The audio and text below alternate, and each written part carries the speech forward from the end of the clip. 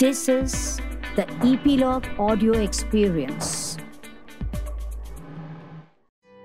નમસ્તે મિત્રો, હું ગોપી દેસાઈ.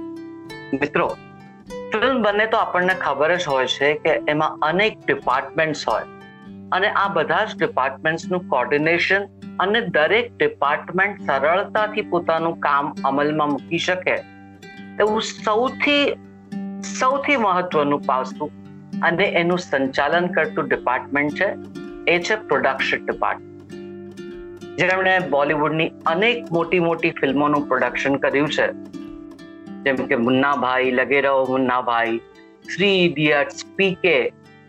એવા great production manager Shri Anil Davdaji આજે આપણી સાથે છે. અનિલભાઈ, પ્રવાસમાં આપનું સ્વાગત છે. થેન્ક યુ ગોપી. અનિલભાઈ, આ ફિલ્મોની સફર કેવી રીતે શરૂ થઈ?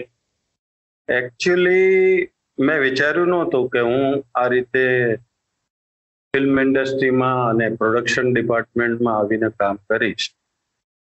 મને તો ખબર બી નહોતી જ્યારે હું મારા હોમટાઉનમાં હતો કે પ્રોડક્શન ડિપાર્ટમેન્ટ નામનો કોઈ ડિપાર્ટમેન્ટ હોય છે. ફિલ્મો ઘણી બધી જોતા, પણ આ ધર્મેન્દ્રની ફિલ્મ, આ જીતેન્દ્રની ફિલ્મ, પછી ખબર પડી આ ડાયરેક્ટર બી હોઈ શકે, આમાં ફોટોગ્રાફર હોય છે ધીરે ધીરે. પણ જ્યાં સુધી મેં કામ શરૂ નહોતું કર્યું ત્યાં સુધી મને પ્રોડક્શન ડિપાર્ટમેન્ટ વિશે કાંઈ નોલેજ નહોતું. મારો એક ભાણેજ છે ભરત કારિયા, એને આ ફિલ્મ ઇન્ડસ્ટ્રી સાથે મને ઇન્ટ્રોડ્યુસ કર્યો. અને ત્યારે કુંદન શાહ સાહેબ બનાવતા હતા એક સિરિયલ પોલીસ સ્ટેશન ટીવી માટે, અને તેમાં એકાઉન્ટન્ટ તરીકે મને જોબ મળે. પણ અનફોર્ચ્યુનેટલી એ સિરિયલને એપ્રુવલ ન મળી એટલે બંધ થઈ ગઈ. અને ત્યાર પછી એમની જ ભલામણથી હું નુક્કડમાં મેં પ્રોડક્શન આસિસ્ટન્ટ તરીકે કામ શરૂ કર્યું. ત્યાં કામ કરતા કરતા રેનુ સલુજા સાથે ઓળખાણ થઈ, કારણ કે શી વોઝ ધ એડિટર. અને વિનોદ સાથે ઓળખાણ થઈ. અને પછી જ્યારે વિનોદે પરિંદા બનાવવાનું શરૂ કર્યું ત્યારે હું એમને મળ્યો અને મેં એમને એક જ વાક્ય કીધું કે મેં આ જાઉં, અને એને કીધું આજા. અને વિનોદ સાથે પછી આગળ લગભગ 28 વર્ષ સુધીની સફર ચાલી.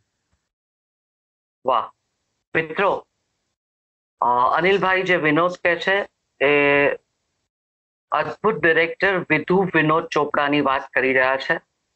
અને રેનુ સલુજા જે અત્યારે આપણી વચ્ચે નથી રહ્યા, પણ આપણા દેશના ખૂબ જ નામાંકિત એડિટર હતા.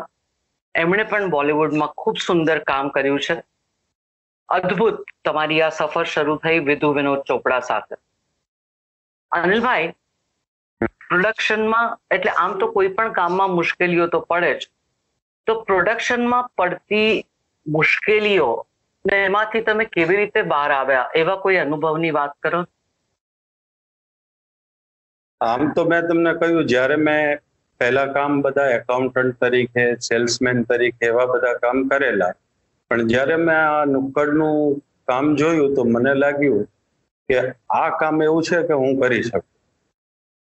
મને થોડું મારા નેચર પ્રમાણે લાગ્યું કે નહીં, આ કામ મને બરાબર છે, મને ફાવશે.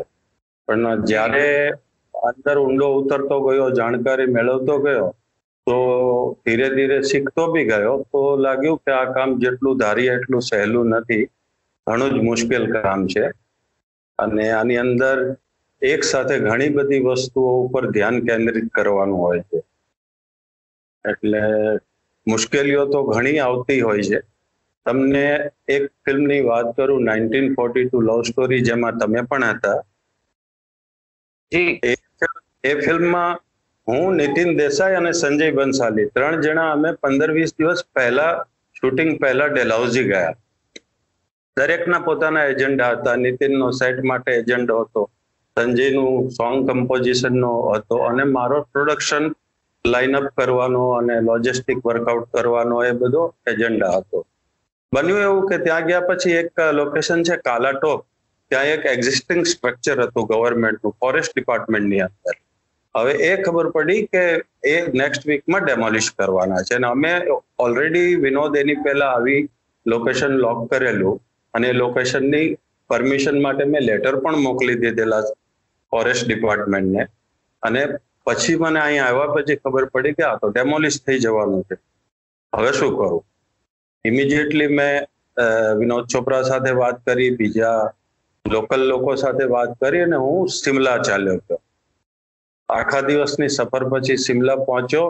નેક્સ્ટ ડે મેં પછી સચિવાલયમાં જઈ ફોરેસ્ટ ડિપાર્ટમેન્ટને મળ્યો, સેક્રેટરીને મળ્યો, ફોરેસ્ટ મિનિસ્ટર સુધી મળ્યો, અને બધી વાતો કરી. અને વિનોદ સાથે પણ મેં વાત કરાવી કે આ રીતનો પ્રોબ્લેમ છે. વિનોદે પણ પછી ત્યાંથી એના લેવલ પર મુંબઈથી શત્રુઘ્ન સિંહા સાહેબને કીધું. એમને બી શત્રુઘ્ન સિંહા સાહેબે પણ ભલામણ કરી કે પોસિબલ હોય તો તમે ડિલે કરો, તો કરી શકો તો કરો. અને ફાઇનલી અમે ડિલે કરાવ્યું ડેમોલિશન, જ્યાં અનુપમ ખેરનું ઘર હતું, મનીષાનું ઘર હતું. એ આખું સ્ટ્રક્ચર જે ડેમોલિશ થવાનું હતું શૂટિંગ પહેલા, એ અટકાવવું પડ્યું. અને એ અટકાવવાનો તો, અને કામ જે કર્યું મેં એનો તો મને આનંદ છે, પણ જે કામ કરવા માટે હું ગયો હતો એ બધા કામ સાઈડ પર રાખવા પડ્યા મારે. એટલે પછી જે થ્રુ આઉટ શૂટિંગ શરૂ થઈ ગયું ત્યાં સુધી ઘણી બધી પારાવાર મુશ્કેલીઓ, બીકોઝ લેક ઓફ ટાઈમ, જે કેચઅપ કરવા માટે જેટલો સમય જોતો હતો એ મળ્યો નહીં. પણ ફાઇનલી એન્ડ ઇઝ વેલ, તો મેનેજ કરી લીધું. વાહ વાહ. અનિલભાઈ, તમે ખૂબ મોટા સ્ટાર સાથે કામ કર્યું છે, તો એ અનુભવો કોને, કારણ કે અનુભવો તો મીઠા પણ હોય ને કડવા પણ હોય, તો એ અનુભવોની વાત કરો ને. મારી સાથે લગભગ બધા જ સ્ટાર સાથે મીઠા અનુભવો જ રહ્યા છે. Anil Kapoor, Jackie Shroff, Sanjay Dutt. Jackie Shroff I found very friendly, એટલો મસ્ત માણસ છે. અને બધા જ અનુભવો લગભગ સારા રહ્યા છે. હું જ્યારથી ફિલ્મ ઇન્ડસ્ટ્રીને જોઈન્ટ નહોતી કરી ત્યારથી અમિતાભ બચ્ચનથી બહુ જ ઇમ્પ્રેસ હતો. અને એકદમ આઇકોનિક પર્સનાલિટીને તો હું ક્યારે એમને મેં મળેલો પણ નહીં. અને મને એકલવ્યથી રોયલ ગાર્ડમાં કામ કરવાનો મોકો મળ્યો. હવે મારું મગજ, મતલબ હું એમને ગ્રીટ નહોતો કરી શકતો. મેં વિચાર કર્યો એમની બાજુમાંથી પસાર થઈને, પણ કરી ના શક્યો, બેઠેલા એકદમ એના રૂઆબમાં, અને હું એમને ગ્રીટ ના કરી શક્યો. પણ બાકી બધા લોકો મને ગ્રીટ કરતા હતા, કારણ કે હું એક્ઝિક્યુટિવ પ્રોડ્યુસર હતો એ ફિલ્મનો. તો આખું યુનિટ મને ગ્રીટ કરતું હતું. એટલે એ એમને તુરંત નોટિસ કર્યું, અને પછી મને એમને વિચારીને બોલાવ્યો મને, અને કે just tell Rosy to do something and to not do something and all this, એમ કરી અને એમને જે એક મારું જે રિઝર્વ હતું એ બ્રેક કરી નાખ્યું. He broke the barrier. એ જાણી ગયા કે હું એમની સાથે કંઈક બોલવા માંગુ છું, ગ્રીટ કરવા, પણ હું બોલી નથી શક્યો. એટલે એમને મને બોલાવીને એમને મારી સાથે વાત શરૂ કરી. અદભુત અદભુત. મિત્રો, આ રોઝી એટલે બચ્ચન સાહેબના પર્સનલ સેક્રેટરી છે, જે એમનું બધું કામ જોતા હોય છે. જી અનિલભાઈ, બીજો બચ્ચન સાહેબ સાથેની વાતો. બચ્ચન સાહેબ સાથે મુખ્ય વાત તો મને આ હતી. બાકી તો મને ફિલ્મ પરિણીતા માટે હું એવોર્ડ લેવા એઝ અ એક્ઝિક્યુટિવ પ્રોડ્યુસર ગયો હતો, અને ત્યાં મને એમની સાથે જ મોકો મળ્યો બેસવાનો, એવોર્ડ કલેક્શન, એવોર્ડ રિસીવ કરવા માટે. અને ત્યારે એમની સાથે મેં ઘણી બધી વાતો બી કરેલી. પછી ત્યાર પછી મુલાકાતો ઘણી ઓછી થઈ ગઈ, પણ બહુ સારા માણસ છે એટલું કહી શકું. As a human being, as a artist, ઘણા સારા માણસ છે, ને હંમેશા એ બીજાની મુસીબતો, તકલીફો સમજતા હોય છે. એટલે ચાહે એવો ટેકનિકલ હોય, ફિલ્મની અંદર પણ એટલા ઇન્વોલ્વ રહેતા કે અગર કોઈ શોટ ન થઈ શકતો હોય, કઈ ટેકનિકલ હોય, તો એ હંમેશા એવું કઈ સજેશન આપતા કે જે ઇઝી થઈ જાય બીજા આર્ટિસ્ટનું કામ એ કરી શકે કે આને આમ નહીં આમ કર, આને આમ કર. એટલે નોટિસ કરે કે જ્યારે આ અટકી ગયા છે તો એમનો અનુભવ ડેફિનેટલી શેર કરે. વાહ, સુપર. અનિલભાઈ, આપનો જન્મ ક્યાં થયો હતો અને બાળપણ કેવું હતું? જન્મ મારો બહુ નાના ગામમાં થયેલો. ધોલેરા કરીને ગામ છે, અમદાવાદ ડિસ્ટ્રિક્ટમાં હતું ત્યારે. અત્યારે ખબર નથી, પણ 3000ની વસ્તી વાળું ગામ, અને ગામમાં કોઈ વ્હીકલ પણ નહીં, ઇલેક્ટ્રિસિટી પણ નહીં. હું 12-13 વર્ષનો થયો ત્યારે ગામમાં ઇલેક્ટ્રિસિટી આવી. એટલે અમે લોકો એ જનરેશનના છીએ કે કેરોસીન લેમ્પ સાથે ભણેલા. અને ત્યાર પછી નજદીકનું એક ટાઉન છે ત્યાં શિફ્ટ થયેલા, ધંધુકા. ત્યાં મેં કોલેજનું ગ્રેજ્યુએશન કર્યું. અને બાળપણમાં કોઈ એવું વિશેષ કહી શકાય એવું નથી, કારણ કે નોર્મલ બધા જ બાળકોને જેમ હું પણ રમતો હતો. અને ખાસ કરીને મારા ફાધરની જે દુકાન હતી નાની, ગ્રોસરી શોપ, એમાં હેલ્પ કરતો હતો. એથી કઈ બહુ વિશેષ કઈ બાળપણમાં નવીન કઈ હતું નહીં.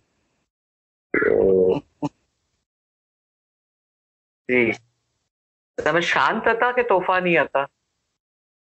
હું લગભગ શાંત હતો, કારણ કે ખબર નહીં કેમ પણ સ્કૂલની અંદર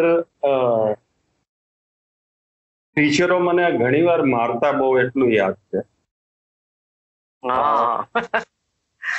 અને ભણવામાં થોડોક ઓછો રસ, કોન્સન્ટ્રેટ નહોતો કરી શકતો.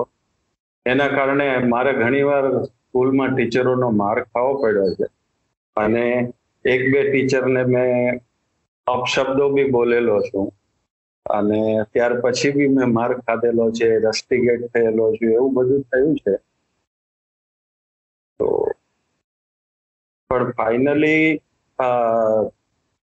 મને આમાં બહુ જાજો રસ પડતો નહોતો. ઇવન ભણવામાં પણ જોબ મેળવવી હોય, ભવિષ્યમાં ફ્યુચર બનાવવું હોય તો ભણવું પડે. અને કંઈક ગવર્મેન્ટની જોબ મળે તો સારું, તો તમને તમારા મેરેજ થવા ઈઝી થઈ જાય. ને આવી બધી માન્યતાઓ હતી ઘરમાં, ફેમિલીમાં બધે. એટલે ગ્રેજ્યુએશન તો કરી લીધું, પણ ગવર્મેન્ટની જોબ પણ મળી ગઈ હતી મને, પુરવઠા ડિપાર્ટમેન્ટ પાલિતાણામાં. અને થોડા દિવસ ત્યાં હું ગયો, ઘરથી પહેલી વાર એકલો રહેલો, એટલે કઈ મજા આવતી નહોતી. અને એમાં બી આ જોબમાં પણ કઈ મજા ના આવતી. સવારથી સાંજ સુધી બેસીને મારો સિનિયર મને કઈ જે કે લખે રાખતો હતો. અને પછી ફાઇનલી વિચાર કર્યો કે આમાંય નથી ગમતું, જોબમાંય નથી ગમતું, કરવું શું? અને મુંબઈનો રસ્તો પકડ્યો મેં. મુંબઈ પહેલા ઘણી વાર આવેલો, મારા મામા બી અહીંયા છે, તો ઘણી વાર અહીંયા આવેલો, મુંબઈથી પરિચિત હતો. અને મુંબઈનો રસ્તો પકડ્યો. અને મુંબઈ આવીને પણ ઘણી સ્ટ્રગલ કરી. એમાં ગોડાઉનોમાં રહ્યો, જોબ કરતા કરતા સેલ્સમેન તરીકે કામ કર્યું, રોડ પર બી કામ કર્યું. એ કરતા કરતા પછી લાસ્ટમાં મતલબ મને લાગ્યું કે આ કામ મારા માટે યોગ્ય નથી. એક કિસ્સો એવો બનેલો કે હું એકાઉન્ટ તરીકે કામ કરતો, તો એક રૂપમ સ્ટોર મલાડ હતો અને એક રૂપમ સ્ટોર મુલુંડ હતો. તો મેં રૂપમ સ્ટોર મલાડની ક્રેડિટ રૂપમ સ્ટોર મુલુંડમાં આપી દીધી. અને એ બહુ જ ગુસ્સે થયા કે યાર તમે આ કેવી રીતે કામ ધ્યાનમાં નથી આપતા. પછી એ બી ફોર્ચ્યુનેટલી આ ભરતભાઈ કારિયાની સાથે પછી મુલાકાત થઈ, અને એ મારો ટર્નિંગ પોઈન્ટ હતો. અને ત્યાર પછી આ ફિલ્મ ઇન્ડસ્ટ્રીની અંદરના કામની શરૂઆત થઈ. વાહ વાહ. અનિલભાઈ, એક સ્ક્રિપ્ટ તૈયાર થાય અને નક્કી થાય કે આ ફિલ્મ બનાવવાની છે, ને એમાં તમે પ્રોડક્શન કંટ્રોલર હો, તો તમારા એ કામની પ્રોસેસ તમે પ્રોડક્શન મેનેજર તરીકે, કંટ્રોલર તરીકે કેવી રીતે શરૂ કરો? આમાં જ્યારે જે લોકો સાથે મેં કામ કર્યું છે, રાજકુમાર હીરા, એક આઈડિયાને એ લોકો ટ્રાન્સફોર્મ કરે છે સ્ક્રિપ્ટમાં. અને સ્ક્રિપ્ટ જ્યારે ફાઇનલ સ્ટેજ ઉપર આવે એટલે બધા અમે વાંચીએ અને પછી સૌથી પહેલું કામ તો બજેટ બનાવવાનું આવે છે કે આ ફિલ્મની અંદર કેટલો ખર્ચ અને સ્ટોરીની ડિમાન્ડ શું છે, કેટલા લોકેશન છે, કેટલા કેરેક્ટર્સ છે. જેટલા કેરેક્ટર્સ વધારે, જેટલા લોકેશન વધારે, એટલું બજેટ વધી જાય. ઘણી ફિલ્મો એક બંગલામાં પણ લોકો બનાવતા હોય છે અને ઘણી ફિલ્મોમાં બહુ જ લોકેશન્સ હોય છે, જેમ કે આપણે 1942 લવ સ્ટોરી કરી એનો, તો એ આખું બજેટ બની જાય પછી સોર્સ ઓફ ફંડ જે ફાઇનાન્શિયલ આસ્પેક્ટ છે એ બધા વર્કઆઉટ કરવામાં આવે છે કે અગર આટલું હોય. હવે એમાં આપણા ફાઇનાન્શિયલ સોર્सेस થોડા કમ હોય તો ત્યાં આપણે સેવિંગ કરી શકીએ, કઈ ચીજ કાઢી શકીએ, એ ડિરેક્ટર મેઇનલી ડિસિઝન લે છે કે તો પછી હું અહીંયા ડાન્સર નહીં રાખું, અહીંયા હું ફાઇટ સિક્વન્સ થોડી શોર્ટ કરી નાખી, કામ કરી, નંબર ઓફ ડેઝ અગર 90 આવતા હોય તો એને 85 કેવી રીતે કરવા, એ બધી એક્સરસાઇઝ પણ ચાલતી હોય છે. પણ ફિલ્મ ઇન્ડસ્ટ્રી બહુ જ યુનિક ઇન્ડસ્ટ્રી છે.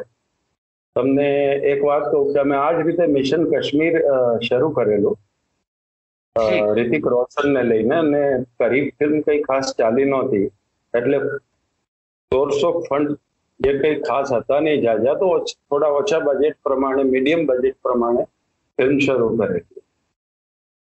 બન્યું એવું કે કહો ના પ્યારે એટલી સુપર ડુપર હિટ થઈ ગઈ કે અમારે જે ટેરેટરી અમે જે પ્રાઇઝમાં વેચવા માંગતા હતા એની કરતા લગભગ ડબલ પ્રાઇઝની ઓફર આવવા માંડી.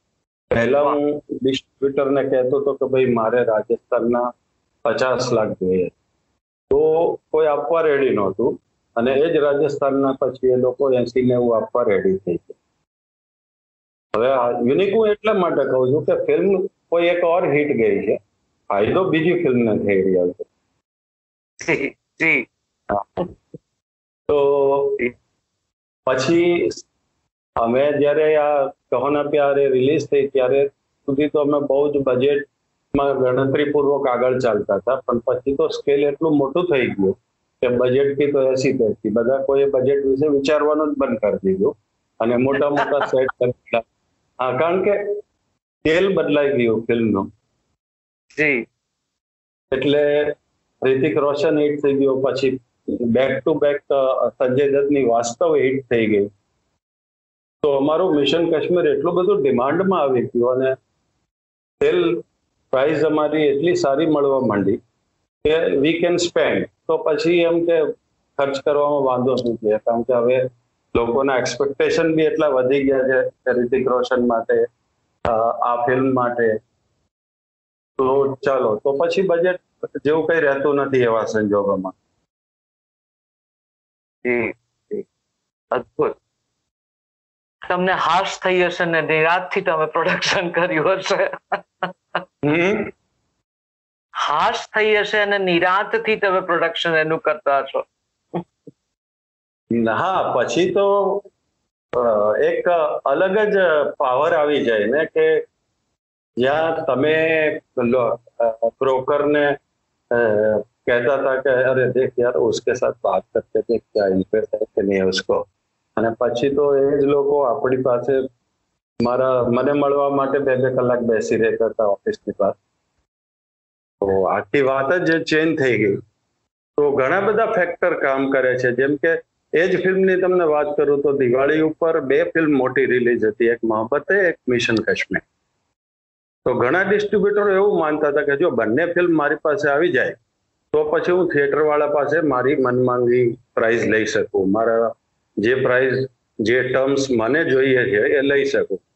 એટલે એવું પણ કર્યું કે જેની પાસે મોહબ્બતે હતી એને મિશન કાશ્મીર માટે પ્રીમિયમ આપીને બી લઈ લીધી. અરે વાહ. પ્રીમિયમ એટલા માટે કે બંને ફિલ્મ છે, હવે થિયેટર વાળા ક્યાં જશે, મારી પાસે અગર બંને ફિલ્મ હોય, ત્રીજી તો કોઈ ફિલ્મ નથી. તો આ એક એ લોકોની બિઝનેસ સ્ટ્રેટેજી છે. આની અંદર તમે મતલબ એક જેમ કે ડિસ્ટ્રીબ્યુશન, માર્કેટિંગ, પોસ્ટ પ્રોડક્શન, એક મતલબ એ છે કે જેના તમે પૂરી સિરીઝ બનાવી શકો એપિસોડની. એટલી બધી વસ્તુઓ એક સાથે ચાલતી હોય. જી જી.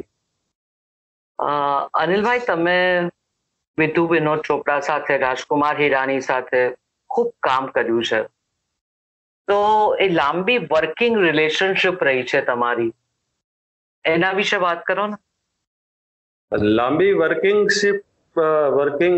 રિલેશનશિપ રહી છે કારણ કે અમે લોકો એકબીજાને સમજી શકતા હતા, થોડા એડજસ્ટ થઈ શકતા હતા, થોડું સહન કરી શકતા હતા. એના કારણે મને બી એ લોકોએ સહન કર્યો છે, મેં બી એ લોકોને સહન કર્યા છે. કોઈ પણ લાંબી રિલેશનશિપમાં કંઈક ને કંઈક આ રીતનો સંબંધ ડેવલપ થાય ત્યારે તમારે થોડું જતું કરવું પડે, થોડું એકબીજાને સમજવું પડે. This is like something like marriage life જેવું થઈ જાય કે તમે એકબીજાને સમજો તો એકબીજા શા માટે, અગર હું આજે કોઈ ચીજની ના કહેતો હોઉં તો હું શા માટે ના કહું છું, અથવા તો પ્રોડ્યુસર કે રાજકુમાર હિરાની જ્યારે કોઈ વસ્તુની મના કરે તો શા માટે, વેર ઇઝ કમિંગ ફ્રોમ. તો એ એકબીજાને અન્ડરસ્ટેન્ડિંગ, એકબીજાનું સમજવું જરૂરી છે.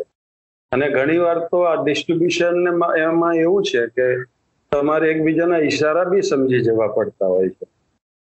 તો આટલી અન્ડરસ્ટેન્ડિંગ હોય એટલે એક કમ્ફર્ટ લેવલ બની જાય છે કે આ કમ્ફર્ટ લેવલ એટલું બધું સારું બની જાય છે કે પછી એકબીજા વગર ચાલે નહીં. જી જી, સુંદર વાત કરી તમે. અનિલભાઈ, તમારો આટલો વિશાળ અને આટલો બહોળો અનુભવ છે અને ઊંડો અનુભવ છે, તો યંગસ્ટર્સને જો પ્રોડક્શનમાં આવવું હોય તો કેવી રીતે શરૂઆત કરવી જોઈએ, અને એવી કઈ મહત્વની વસ્તુઓ છે જે એમણે ધ્યાનમાં રાખવી જોઈએ? અમારા ટાઈમમાં તો કે આપણા ટાઈમમાં પહેલા આવું કઈ નહોતું, આટલા બધા કોર્સિસ નહોતા, આટલું બધું સોશિયલ મીડિયા નહોતું, યુટ્યુબ પર આટલું બધું નોલેજ કોઈ વાંટતું નહોતું. એટલે જે કંઈ આપણે શીખવું હોય એ ફક્ત અનુભવથી શીખી શકતા હતા. અત્યારે સમય અલગ છે. અત્યારે એટલા બધા કોર્સિસ દરેક જગ્યાએ ચાલી રહ્યા છે. અત્યારે કેમેરાથી તમે ફોટોગ્રાફી કરીને પણ શીખી શકો છો. ત્યારે એક કેમેરો હોવો એક મોટી વાત હતી લોકો પાસે, નાના લોકો પાસે. આજે દરેકની પાસે હાથમાં કેમેરો છે, તો પોતાના અનુભવોથી પણ શીખી શકે છે. અને કોર્સિસ એટલા બધા અવેલેબલ છે અને એ શીખવા માટે એ લોકોનો રસ્તો ઘણો જ, અને એવેન્યુ બી આજે ડિજિટલ મીડિયા કેટલું બહોળો થઈ ગયું છે કે ડિજિટલ મીડિયા થ્રુ તમે જરૂરી નથી કે તમારે ફીચર ફિલ્મ જ બનાવવી. તમે ડિજિટલ મીડિયામાં short film, documentary, corporate film કેટલું બધું બનાવી શકો છો અને એનાથી તમે શરૂઆત કરી શકો છો. અત્યારનું જનરેશન મારા હિસાબે તો બહુ જ લકી જનરેશન છે. અને બસ એમને they have to follow their passion. એક જે જનૂન હોવું જોઈએ, જનૂન એક શોખ અગર એ મેન્ટેન કરી શકતા હોય અને એના માટે એ લોકો સ્ટ્રગલ કરી શકતા હોય, સ્ટ્રગલ કરવાની પૂરી કેપેસિટી હોય, તો શીખવા માટે તો અત્યારે જ્ઞાન બાટ રહેલો. જી જી. અનિલભાઈ, આટલા લાંબા સમય સુધી સંકળાયેલા રહ્યા પછી અને આ જ્ઞાન પછી તમે જાતે પ્રોડ્યુસર કેમ ન બન્યા? જાતે પ્રોડ્યુસર બનવા માટે અમુક વિશિષ્ટ લાયકાત હોવી જરૂરી છે, અને ફંડ એરેન્જ કરવાની લાયકાત એક સૌથી મોટી લાયકાત છે. જી હા. અને બીજી પણ કેટલીક રિસ્ક લેવાની કેપેસિટી, એપિટાઇટ કેટલો છે તમારો, એ બધી. અને મને ઘણીવાર આ બધા વિચારો આવેલા અને એના માટે 2-4 કદમ આગળ વધેલો બી ખરો, પણ પછી આગળ વધી ના શક્યો. કારણ કે એક મને શેલ્ટર એવું મળી ગયું હતું વિધુ વિનોદ ચોપડાની ઓફિસમાં કે પછી મારી જર્ની ત્યાં લગભગ અટકી ગઈ. આગળની જર્ની માટે, કારણ કે કમ્ફર્ટેબલ એટલું થઈ ગયેલું કે આગળની જર્ની માટે જે જવું જોઈએ, એ પછી હું જઈ ના શક્યો. આઈડિયલી તો દરેક વ્યક્તિએ પોતાની જે જર્ની છે, જે ગોલ છે, એમાં ક્યાંક વિશ્રામ લઈ શકે અને આગળ વધવું જોઈએ, જે મેં ન કર્યું. તો હવે તમને કરવાની ઈચ્છા ખરી? ચાલે છે હજી બી. હમણાં અમે લોકોએ એક વચ્ચે ટીવી નો પ્રોજેક્ટ ડેવલપ કરેલો, ટીવી સિરિયલ માટે. થોડો વર્ષો થઈ ગયા અને એના પાયલટ એપિસોડ બી શૂટ થયેલા, પણ somehow it didn't work out. આગળ વધી ન શક્યું. એટલે અમે લોકોએ પ્રોજેક્ટને પાછો રિવાઇઝ કરીને, પાછું એમાં ચેન્જીસ કરીને પાછું શરૂ કરવાનો વિચાર કરીએ, એને વેબ સિરીઝના ફોર્મમાં કે એવી રીતે. જી જી મિત્રો, તો આ હતી સફર શ્રી અનિલ દાવડાની. એમની સાથે કામ કરવું એ પણ એક લાભો છે. એમનું જે એક્યુમેન્ટ છે, એમની જે સમજણ છે, એમનું જે પેશન છે, તમે જે કામ કરતા હોય કામ તમને ગમવું જોઈએ, એ અનિલભાઈમાં દેખાય છે. એટલે જ આટલી બધી સુંદર સફળ ફિલ્મો સાથે સંકળાયેલા રહ્યા છે. અનિલભાઈ, તમારી સાથે વાત કરવાની ખૂબ મજા આવી. Thank you so much. Thank you Gopi, thank you. મને પણ મજા આવી તમારી સાથે અને તમારા શ્રોતાઓ સાથે વાત કરવા. મિત્રો, ટ્યુનિંગ ઇન કરવા બદલ ખૂબ ખૂબ આભાર. જો આપને એપિસોડ ગમ્યો હોય તો કમેન્ટ કરો, રેટ કરો અને સબસ્ક્રાઇબ કરો આપના ફેવરિટ પોડકાસ્ટ એપ ઉપર, લાઈક એપલ પોડકાસ્ટ ઉપર, ગૂગલ પોડકાસ્ટ, હબ ઉપર, કાસ્ટબોક્સ, સ્પોટીફાય, જીઓ સાવન ઉપર, જેથી you get notified when we come next. Stay tuned next episode માટે. ત્યાં સુધી આપ સૌ આપનું ધ્યાન રાખો, ખુશ રહો, મસ્ત રહો. એ મળીએ બક્કા પ્રવાસમાં.